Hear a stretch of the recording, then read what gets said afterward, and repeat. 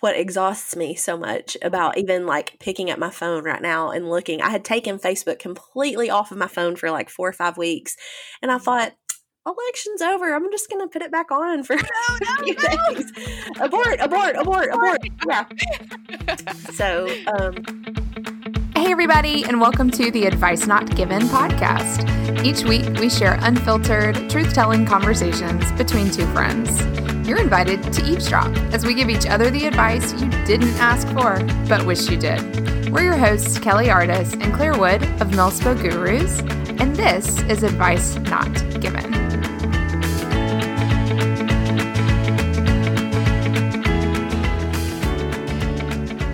Hi, everybody, and welcome back to this episode of the Advice Not Given podcast. It's our monthly State of the Union address, and we have got lots of fun things to talk about today.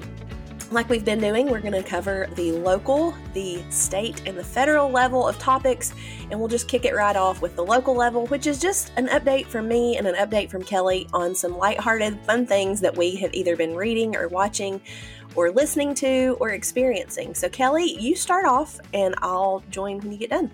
Yeah, so as we speak, I'm like rubbing my poor hand. Like I feel like I have like early onset, or maybe it's not early, but I have like arthritis or something. I've been repainting our playroom, which is a shingle room. Like there are shingles indoors. So I'm having to like hand paint every single individual shingle.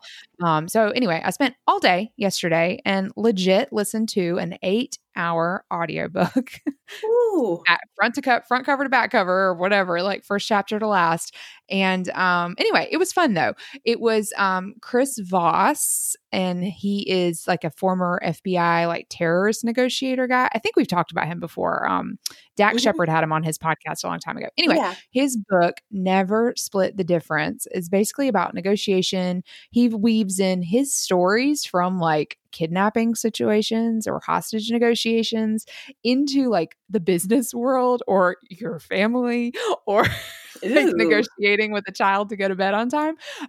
It's fun. It's a fun read. I kind of hate that he didn't read it because he's like this hardcore, like, New York gruff accent, like gangster mafia kind of guy. But anyway, they gave that job to somebody else. But it was great. Andrew came in at one point and was like trying to help me paint, and he just stopped. He was like, "You can't use this stuff on me." I was like, "Use this stuff on you?" I started mirroring. I started like, "Oh, there's all these tactics that he gives." And he says in the book, he's like, "Try this next time you go to a restaurant," or, whatever. I'm like, oh God, this is bad. But you know what's funny, Claire? Like a lot of the things he was saying, like the recommendations, I kind of already do. Like, okay. I don't know if a lot of people do this to get their way, quote unquote. But a lot of the stuff that he recommends and the tactics are things that I already kind of try, ingratiating yourself with, the airline worker or whatever, like little things like that to get upgrades. Those things have always worked for me. And I was like, there's a name for that. So anyway, I loved it. I thought it was a great read. Highly recommend. Well, it sounds very psychological. Like, I won't say manipulative, but maybe to a little. To some degree. No, I love it. Ryan and I do that all the time. Like some of his counseling techniques, I'm like, "Hey, you're counseling me right now, aren't you?" Like, hey, if it's in your toolbox and your arsenal, I say go ahead and use it. So very cool. I have actually really been focusing on trying to get through some lighthearted fiction. And so I have returned to an author that I've read before. It's Jenny Colgan. And if you're looking for something that is just lighthearted, set in the UK, which let me just say, I've needed to take a vacation from the United States the last few weeks. We were in Canada last week with Schitt's Creek, right? Yeah, exactly. But her books are very just escapist, and many of them center around tidy, happy endings and cooking and food and bakeries and libraries. And so I highly recommend her stuff. I've got like 3 or 4 more in my queue before I have to take them back to the library. So I've been trying to work my way through that. And then I'll tell you something else. This isn't reading, but I have found a new scent of my favorite bath salts, and they have been saving my life. It's the Dr. Teal's bath salts. And I've mentioned I think it was on an episode or maybe just us talking, the ashwagandha supplement. Oh yeah. I've been taking it. Ashwagandha scent bath salts, Ooh. and it is like a sleeping pill to me. Does So it smell like the bottle? Like, does it smell? Because I can't really detect a smell. no, it has a very floral scent. It's Huh. flowery scented, but Oh, that Dr. Teal's, man, favorite doctor yeah. right now. Cool. Favorite doctor. I have a COVID protocol too. I wanted to share with you. Yeah. This is not fact checked, but a friend of mine is a nurse in I want to say she's an ICU nurse, and there's like this vitamin cocktail that people have been Hmm. taking that are either have COVID, don't forgo this for medical treatment, obviously, but it's like aspirin. Ooh. Because blood clots are concerning. Aspirin, vitamin D, vitamin C, zinc, quercetin, Quer, beta glucan, and she recommended melatonin Mm. for sleep. So anyway, yeah, I added those to my Amazon When you cart say cocktail, like you take all that at once, just like every day. down Yep, the as hatch. just preventative, like immune boosting, I guess. And she, like, her husband just got it. Like, she's a travel nurse, so Hmm. she was out of town, and her husband got it and Got is like got the at home. cocktail or got COVID? Got Okay. COVID. And she can't get sick. She's a nurse. Like, she needs to still be working. And so she's like got an Airbnb somewhere else. But she says they're like, everyone she knows, is all of the medical professionals she knows, are like taking this as just a, Preventative. doesn't hurt. You know what I Yeah. mean? Like, who knows if it actually Yeah. helps for sure. I don't know if there's science, but I like, it's like, yeah, I'll share that. So you're welcome, listeners. Yeah. Spend some That's more what I money on think about vitamins. those emergency packets. Like, Mm-hmm. even Yep. though I kind of feel like it's mostly sugar water, there's just Sure. something psychological. Maybe it's Yeah. the Mind over matter. Yep. yeah, the placebo effect or whatever. Mm-hmm. But I think it may be like one of those keystone habits, like because you're doing that, maybe you are washing your hands more, and then you're going to drink Right. more water, and then you're going to Right. maybe get some more fresh air. So it's like a habit that builds on more good habits. And like you said, I mean, it doesn't hurt. None of that hurts at all. Sure. At Yeah. all. Well, any other like good news or things going on? How are your puppies? Are you like Oh, they're big. I just took a picture of them today, like where they used to lay on this little vent in our kitchen. They both used to lay on a vent, and now they're like taking up half the floor space in the yeah, room. yeah, They're great. We're going to take a trip this weekend to an Airbnb that's, like isolated and clean. yeah, We're like finally just wanting to get out of town, but we debated, like, should we leave them at a kennel? And I just couldn't do it. I'm like, yeah. no, they have to come with us. So we're I paying all know. this extra money on pet fees and bringing the crates. We're gonna have to get a U-Haul Well, to that's what I carry was going to everything. say. We have two now, and by the time we get their crates in our car, either we all pack a backpack and that's it, or Oh, we smart. we do have a hitch, like a hitch haul system on both of our vehicles. Yeah, But we might have to. yeah, it's a whole other ball of wax when you have two. Yeah. And when they're puppies, I don't know if you just you don't really think about like how big they're going to get, but Yeah. yeah, but again, Yeah. we say reward over risk or reward over trouble. Like they are trouble Aw. sometimes, but the reward of having them and their like sweetness and it it's been great. So It's the same here, man. Yep. Same. yeah. Well, I wanted to just one of my last little happies is for those of you who've listened for a really long time know that I homeschooled our kids for all these years, and this year we decided to put them in public school, and we got their report cards back. And not that report cards tell the whole story. They don't. They certainly don't. But our kids just like knocked it out of the park. And Aw. it has just been such a maybe data driven or, tangible clue that it's all working out right now for Mhm. them. Even Aw, though this that's was a weird awesome. time to put them in school, it's just been really like a relief, I think, to see that all these years of homeschooling didn't ruin Mhm. them. They're good. Yeah, and just Have to they make had to do any testing, like standardized testing yet, or so school, they've like, done statewide? yeah, they've done a little bit like the first of the year, like the first week, I guess, sort of like Mhm. benchmarking.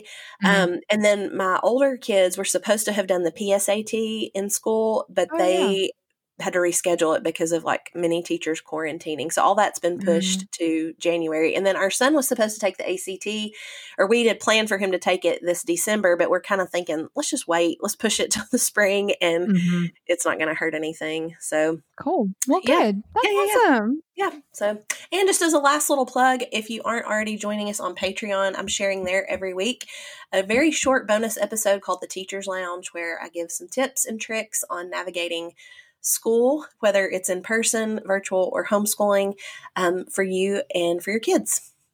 It's really good, you guys. It's amazing. Claire, I have to say, like, I listen, like, every time you send them to me to edit, I'm like, oh, like, okay, this was good. So it's definitely worth it. Y'all hop on over there and check those out.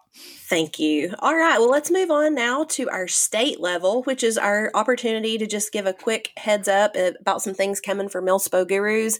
And I have to just say here, Kelly, the thing that we're about to announce and talk about, that's something we've been talking about for almost 2 years. Do you know that this is 2 years in the making? I know. And I don't know why. Like, like me, you, Claire, we have this, I won't call it an argument. We have this discussion all the time. Like, I want to do this.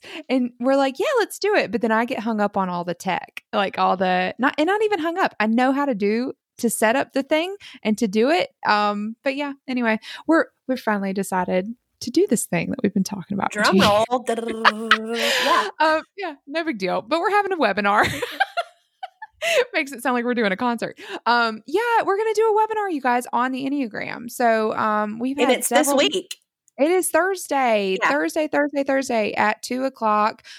Hopefully that's a time that was kind of middle-ish enough in the day. I know we have listeners all scattered across the whole world. So it's an easy registration, and you're going to have access to a replay. There's going to be a private chat. It's not on Facebook, y'all.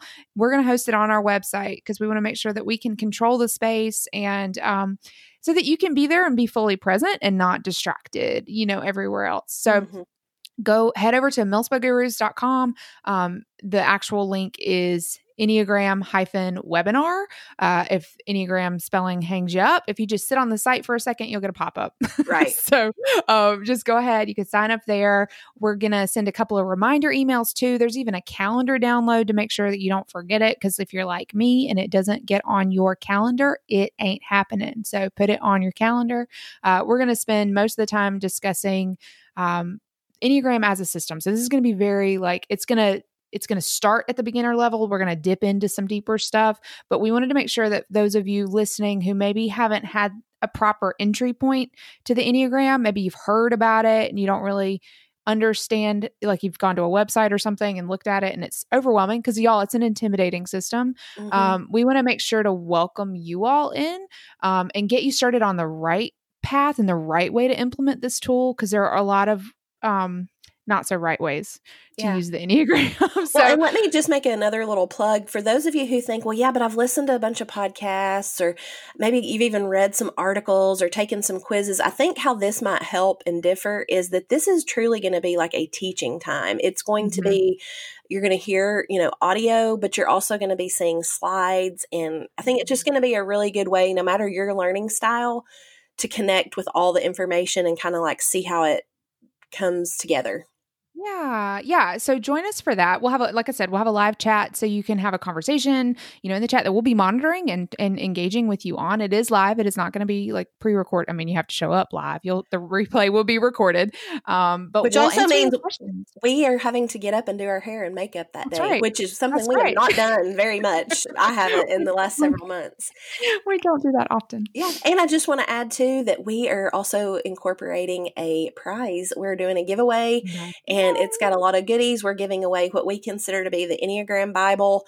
We're giving away a free course registration. We are giving away several of our downloads, stickers. Like, it's just going to be a whole little cool prize pack. So let that be your motivation. If the other stuff doesn't get you, maybe getting a chance to earn a prize will be the thing. Yep. So come hang out. It'll be fun. Hey friend, quick break to tell you about a few things that we have going on for the fall season. We've been talking and we want to hang out with you. We're going to introduce a new monthly hangout open to our lovely supporters on Patreon, and we're calling it Group Therapy. Asterisk. We are not therapists. It is not actual group therapy. We just thought it was a fun play.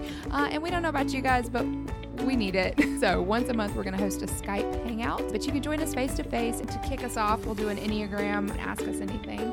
Parenting, maybe. We'll talk about homeschooling, pick Claire's brain on that, and really just whatever you guys are into and what you're thinking about. So we're also thinking of a book club. So if those things are interesting to you, check us out, patreon.com/millspogurus for more. Also, we have revamped the Becoming Your Own Guru e-course. If you are a new follower of the podcast, we encourage you to check that out. It is an awesome tool and resource if you are interested in learning more about the Enneagram, but mostly more about the Enneagram as it pertains to military spouse life, challenges, triumphs, all of that. So we actually combined kind of our years of experience and pumped it all through an Enneagram filter, so you can learn more about your type, what your type might look like in the different stressors and environments that we find ourselves in, and how to navigate transitions effectively. So that you can find on milspogurus.com/ecourse.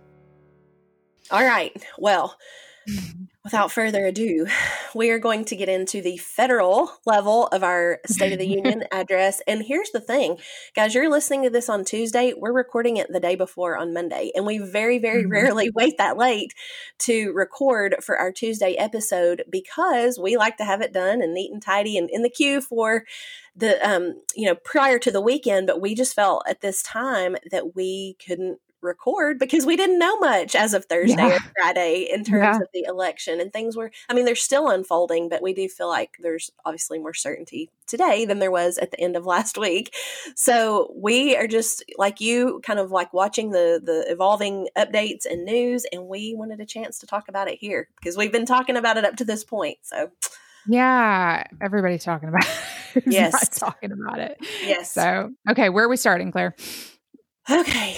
Well, we've kind of both been texting each other a lot of like ideas throughout, the last few days of like, oh, we want to make sure we talk about this. Oh, we want to make sure we talk about that.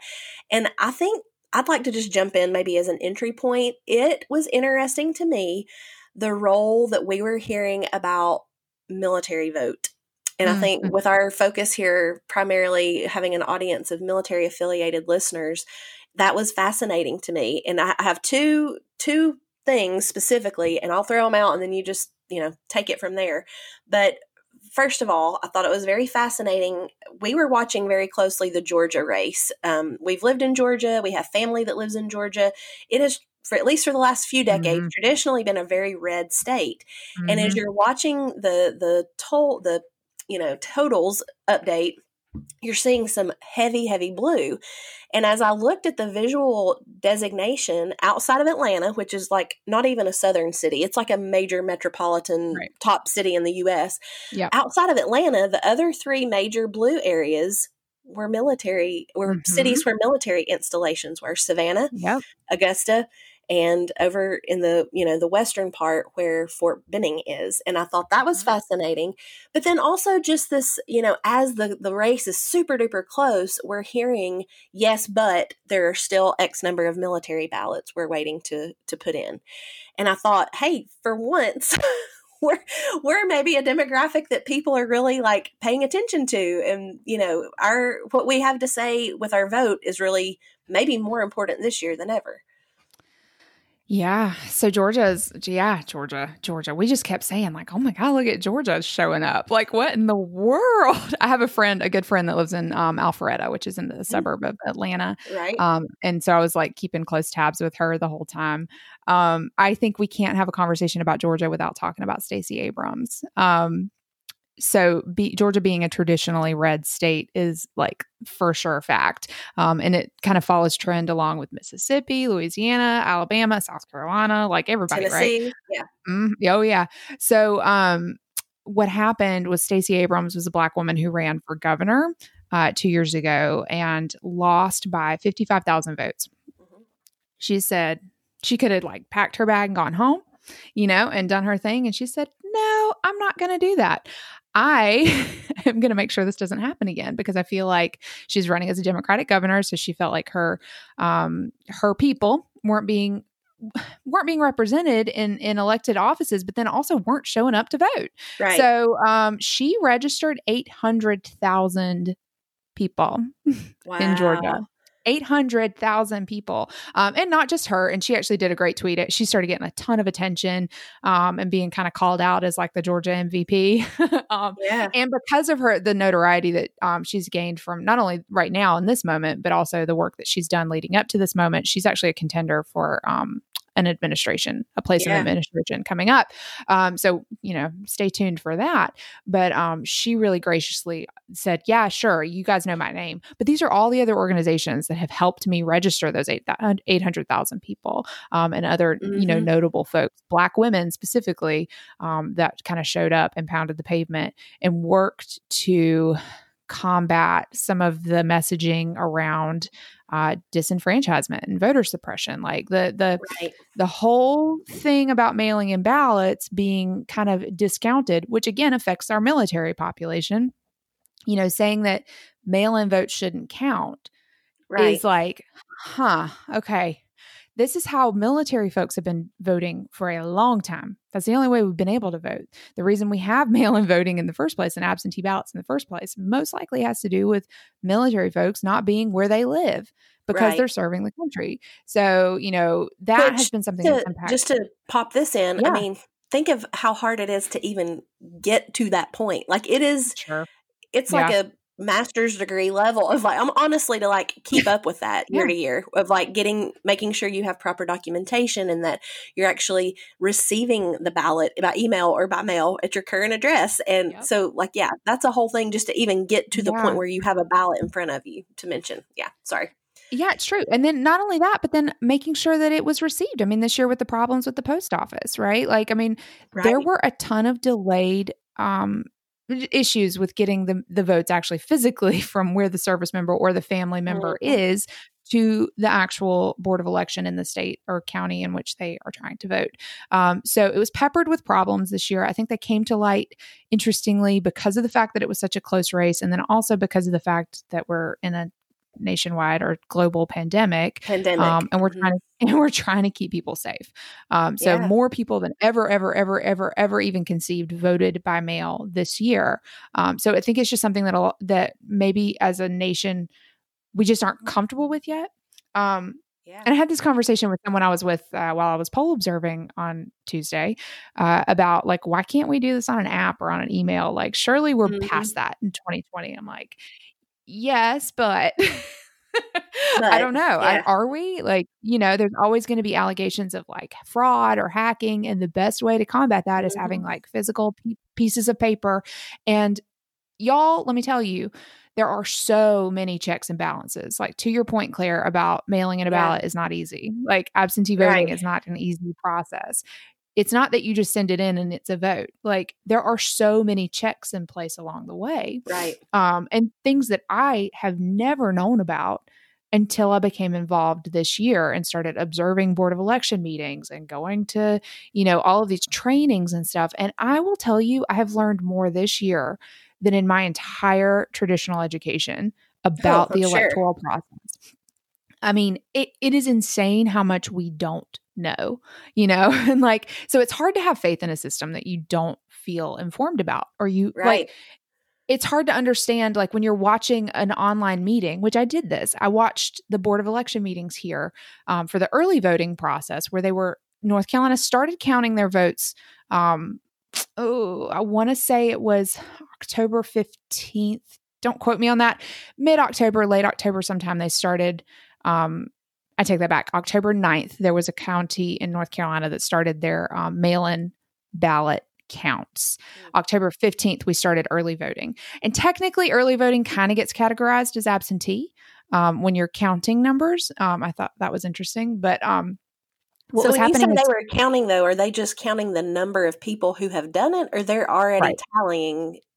So here's the whole process. And this, again, and this is different probably for every single state. I actually don't know how, like, and this to your point too, about like, should there be federal laws or should it be state to state? In North Carolina, you can, you send the ballot in. So we're watching the meetings. What they did was the staff went through first and kind of, they call it canvas. They canvas the envelopes. So they're looking at the envelope. In North Carolina, we still require a voter signature and a witness signature, which I think is interesting. There were all these rules about like if the signature was close enough to the voter's name, like registration name, it should be approved. so there used to be all these really suppressive rules about it has to match exactly letter by letter. If they leave off the junior or they spell out JR instead of junior, the word, you can toss it. Okay, that's stupid. Yeah. Right. So they leave it. So part of what I was observing for is to make sure that those weren't getting rejected based on that. And it actually wasn't rejected. It would just, it goes into this, if there was a problem with the envelope, if it's deemed deficient, they would set that envelope into another pile and say, this has a problem we need to look at. If it didn't have a witness signature, that was always the problem, is there's no witness signature. Witness signature, fun fact, are throwbacks to Jim Crow era. Right. I was going to say, yeah. Yeah. So it used to be you had to have, if you were a black man, you had to have a white man vouch for you in order for your ballot to get. So anyway, I digress. So we still have that here. If it was absent of witness signature or the voter signed the witness signature line, and it happened all the time, then they would set those aside and those would be needed. They would need a cure affidavit, which means election officials contact the voter. Hey, you had a problem with your envelope. Come fix it. Right. Okay. So they didn't get thrown out, but it made it more, again, there's so many hoops, right? It's not easy. Okay. So then the envelopes are all opened in front of the, all of the Board of Election officials, which are bipartisan, by the way. It's 50-50 usually, Democrat Party representative and Republican representatives. The whole meeting consists of, these folks. Someone, usually the staff, can open the envelopes. They flatten the ballots out and they put them in this machine that counts the ballots and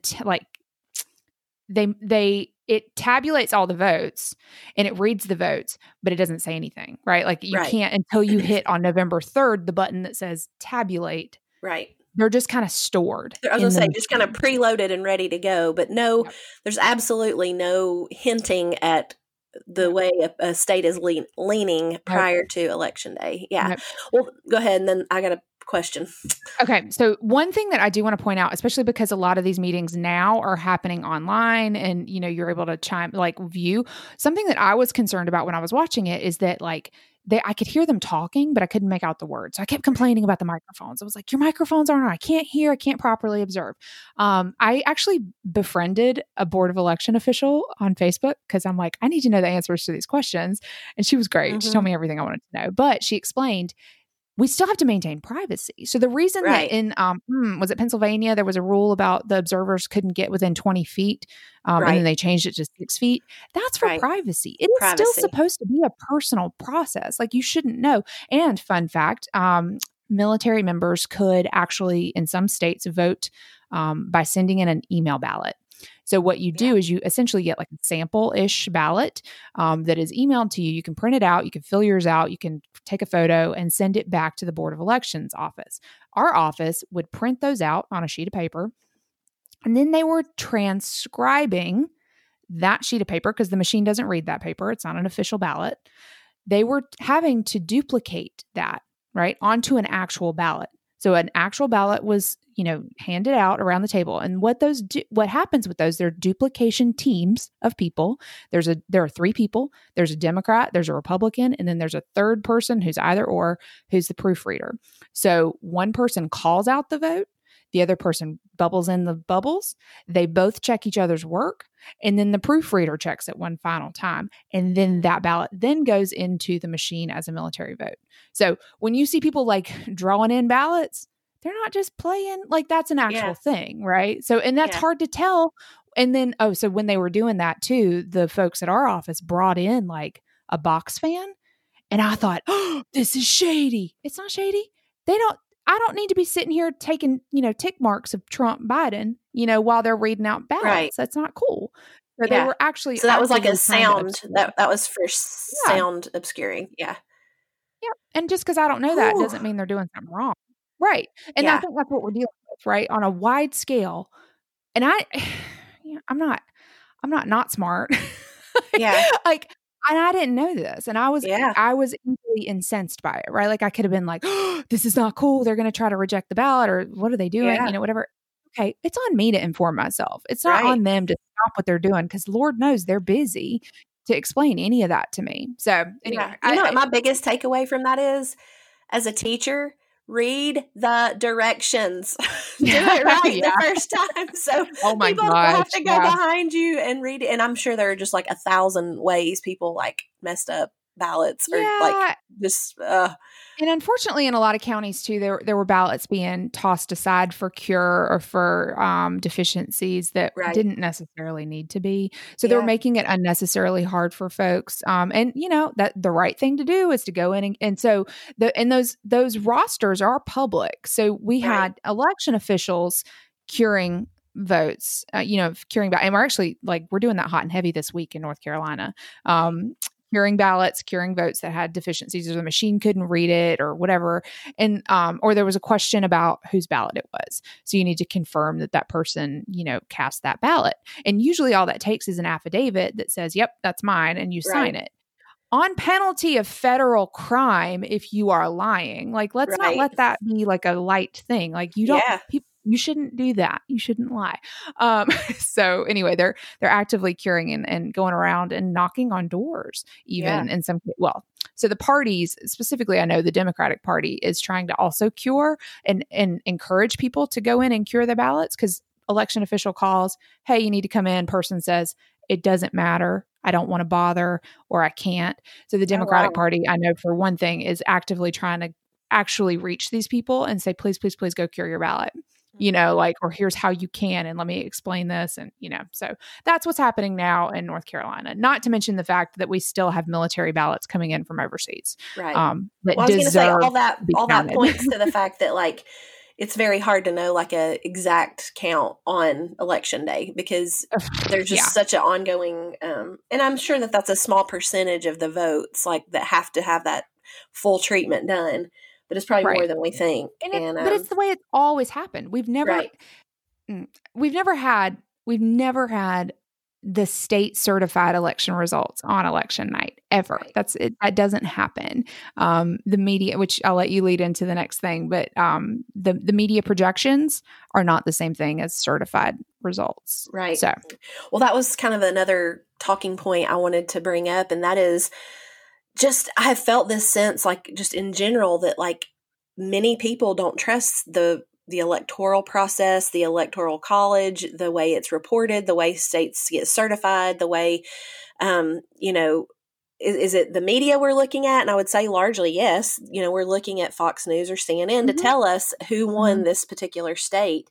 And it just feels a little bit like there's a general wariness of trust, but, is that because your party isn't winning? Is the lack of trust kind of only because the person you voted for maybe isn't winning?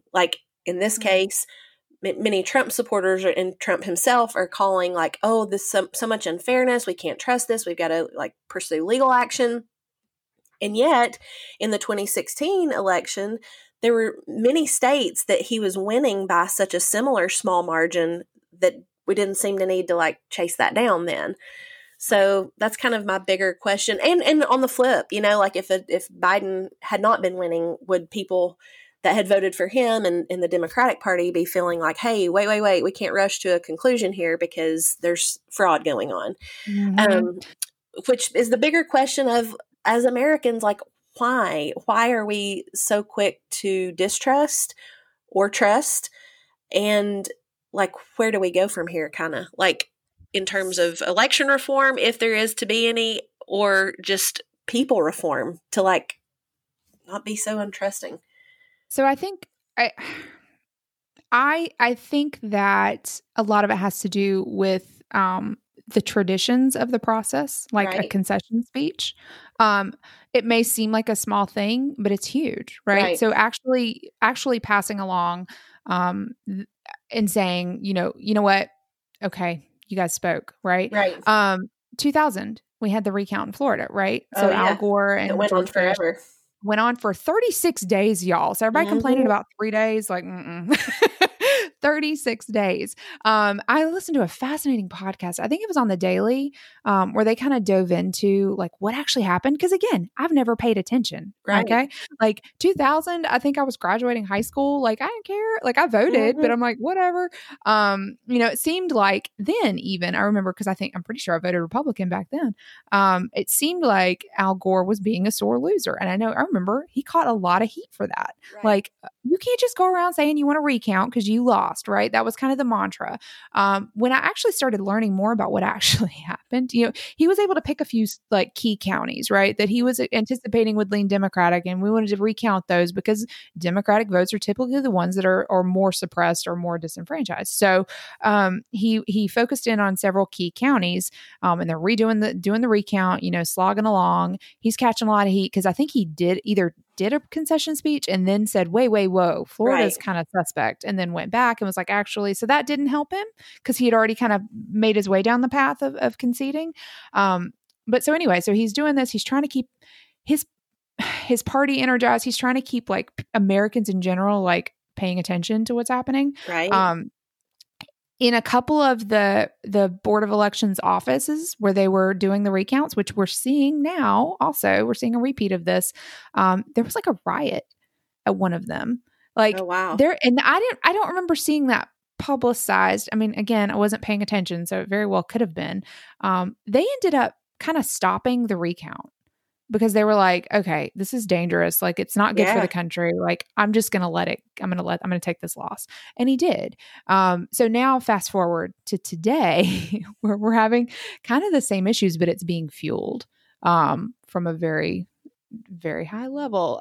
So yeah, I don't know. Fueled from a high level. Totally agree. Also fueled from a, not grassroots. That's not, but I mean, everybody's got a Facebook account. Everybody's got a Twitter account. True. And that, to me, I think that has to be noted as part of the lack of trust is we see all these conspiracy theories floating around. We see people feeling like maybe things they're posting are being taken down by Facebook. We're seeing very polarizing viewpoints.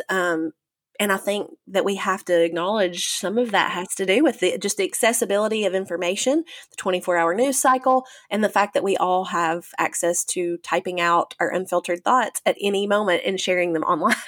Oh God, it's so true. It is so true, Claire. Holy crap. Yeah, because we didn't really have Facebook in 2000. Right. I think some people did, but yeah, yeah. Yeah. Then you might have expressed your frustration with your spouse or partner, or maybe a family member over a phone call or in person. And all you're seeing is what the news is choosing to report to you. And now it's almost as if we are creating our own news or our own, just through the use of social media. And again, we're not informed. Right. So, yeah. Which is, I think, what exhausts me so much about even like picking up my phone right now and looking. I had taken Facebook completely off of my phone for like 4 or 5 weeks. And I thought, election's over. I'm just going to put it back on for a few days. Abort. Yeah.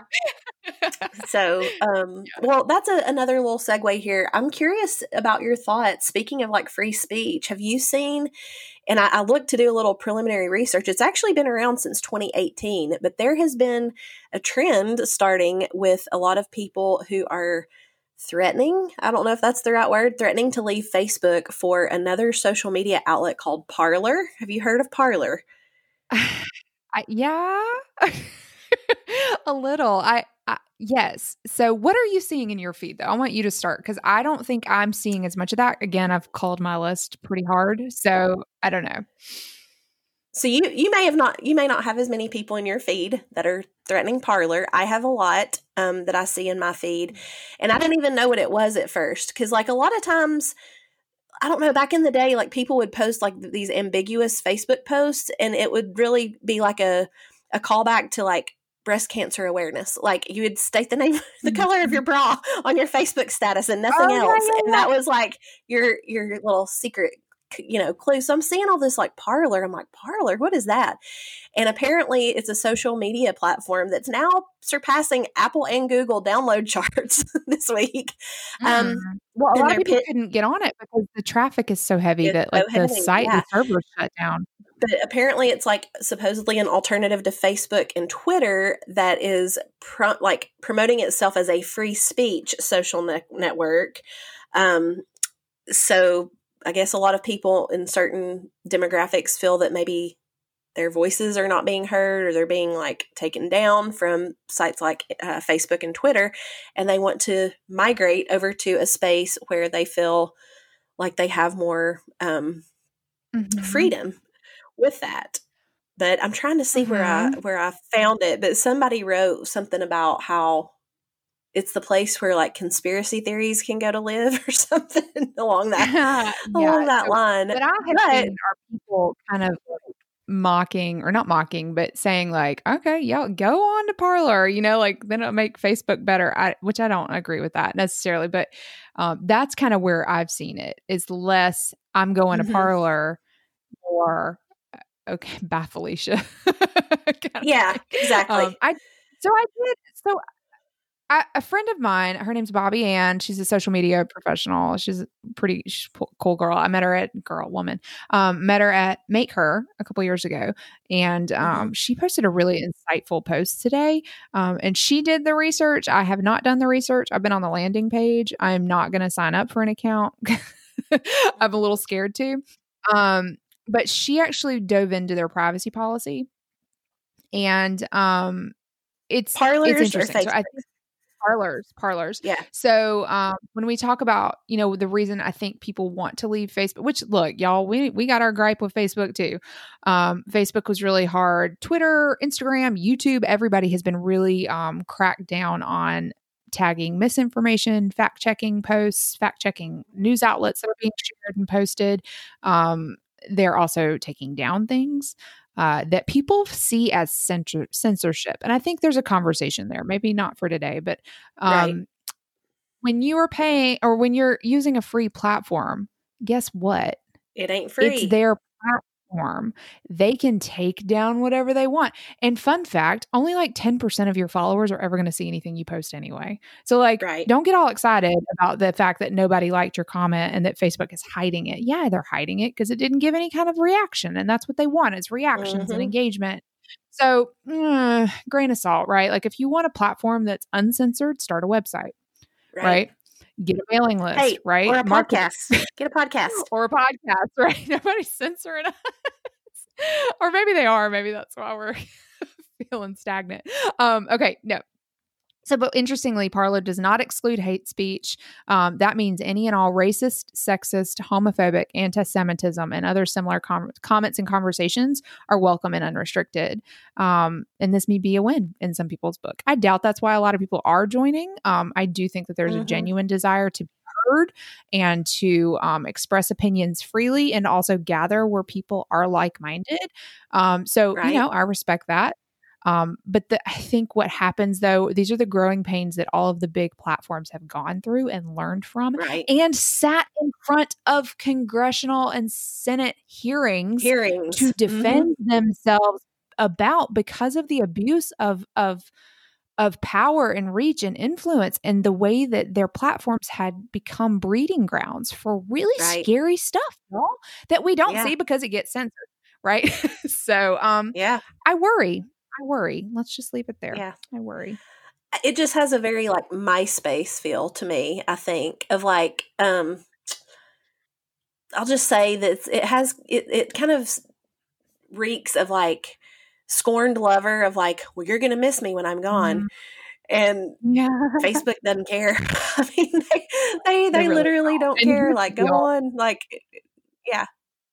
It's gonna implode in like maybe a year, maybe two, you know, like they're gonna get so crushed right now.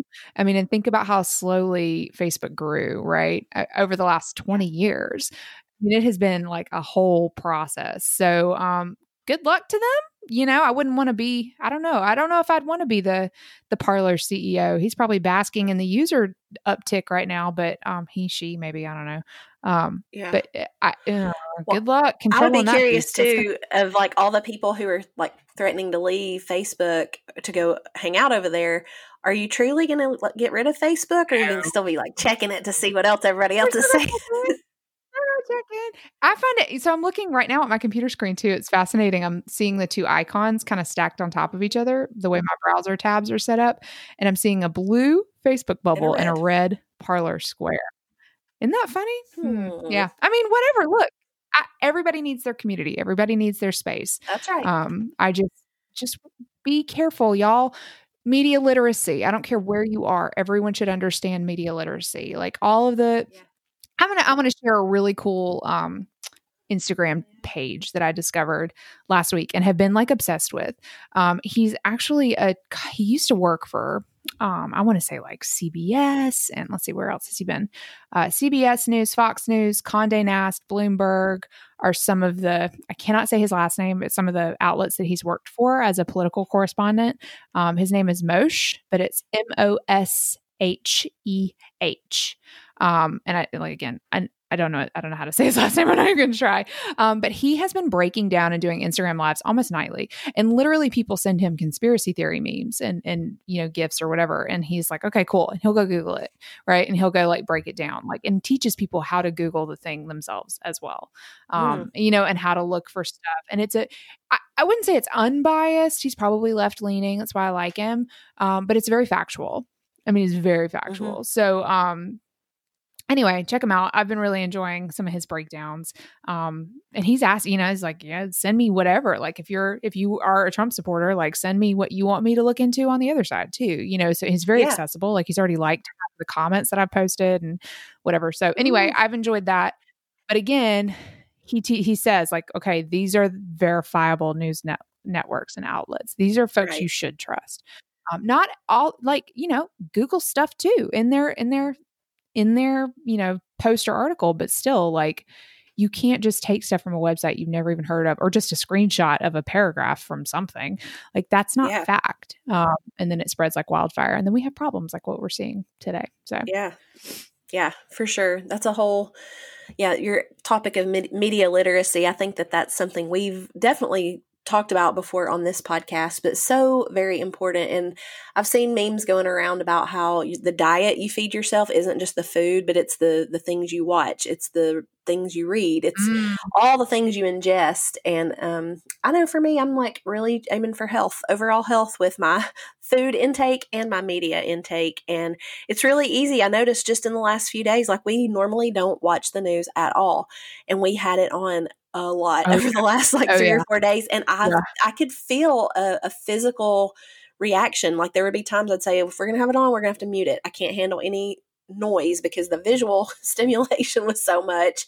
And then at some points it was like, okay, we're just turning it off and we'll check it again in a couple of hours. We don't need to just have it on. So I can only imagine, like for those who maybe keep that on 24/7, how that is impacting mind, body, and spirit. So even those poor like broadcasters in the, oh my gosh, who was the guy? Karnacki, what was he, CBS or something? I don't remember. Did you see him? I'm gonna have to show you something. Like he was like non-stop, and his math was like off the charts. Like they would call in. Did you see those poor reporters like trying to do math, you know, and like they couldn't, and he was like, okay, and he'd do the math like on the fly. He hadn't slept in like 6 days. MVP right there. Yeah, well, I'll tell you my MVP real quick. My MVP, I was just so super fascinated with John King on CNN.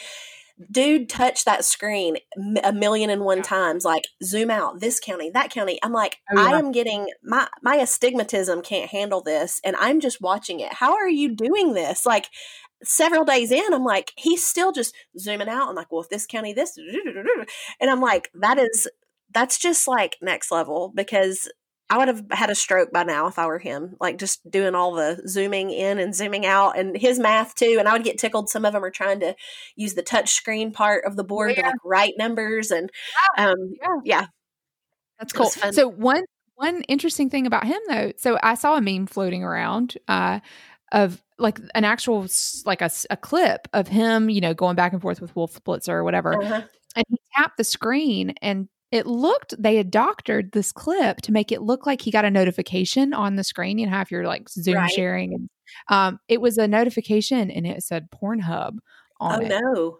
And the way he like tapped the screen, flicked it away, and then kind of made this awkward look, made it look like he had actually gotten a notification. And like people were like, oh my God, that's hilarious. Like, y'all, it's not real. Those are dedicated software programs. They are not connected to the internet. Like that's not like his like cell phone being cast on a screen, but they were circulating. And I kind of bought it for a second. I was like, oh my God, that's embarrassing. Yeah. Like, no, it did not happen. So yeah. But to your point, how easily we're duped, how easy it is to make a meme, to put text or pictures, Photoshop. Yeah. It's easy to do. So be aware. Okay, everyone. So we're gonna put a pin in the conversation right there. Head on over to Patreon though, because we still have lots more to discuss, and we're gonna do that with a little bit less of a filter. So if you're interested in hearing a continuation of the conversation, join us over there, or patreon.com/MilspoGurus. And we'll be back next week. We plan on tackling a game plan for the holidays. So join us. And if you have tips or experiences that you would like to share leading up to that, you guys know we always love your emails, your voice memos, etc. So let us know how you're gonna address the holidays with everything, right? So yeah. All right, you guys. See you next time. Thanks for joining us this week on Advice Not Given. For resources and links to all the things mentioned in today's episode, head over to our website at milspogurus.com. That's MILSPOGURUS. If you enjoyed this episode, please help others find us by adding your thoughts to an iTunes review and subscribing so you never miss a show. If you're interested in being a next level supporter of our endeavors, check out our Patreon page. You can pledge as little as $1 per episode to help us out with expenses. Think of it as eavesdropping on our coffee date, but then sending over a latte. It's a thing. Also, be sure to find us on Instagram and Facebook at MilspoGurus, where we keep the conversation going and where you can share your advice not given.